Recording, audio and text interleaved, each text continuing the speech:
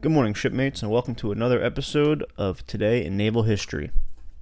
In 1813, in the first defeat of a British naval squadron in history, Captain Oliver Perry, flying the "Don't Give Up the Ship" flag from the USS Lawrence, leads a fleet of 9 American ships to victory over a squadron of 6 British warships during the Battle of Lake Erie in the War of 1812.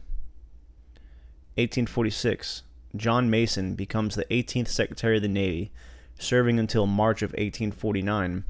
This term is marked by the efforts to sustain the Navy's force in the Gulf of Mexico and the Pacific coast, to construct new steamers in an effort to obtain warships through the subsidization of civilian mail steamships. In 1861, during the Civil War, the USS Lexington supported an armed advance at Lucas Bend, Missouri. While supporting the advance, the Lexington damaged the Confederate gunboat CSS Jackson.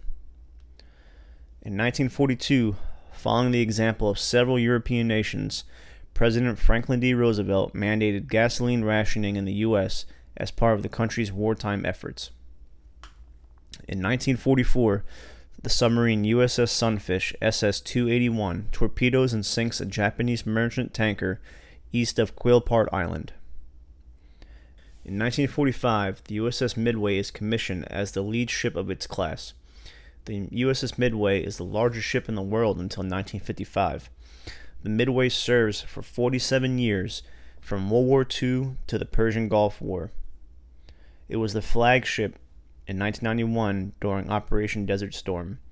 In 1992, the Midway was decommissioned and is now a museum ship at the USS Midway Museum in San Diego, California. That does it for today's episode. I hope you have a good day, shipmates. We'll see you tomorrow.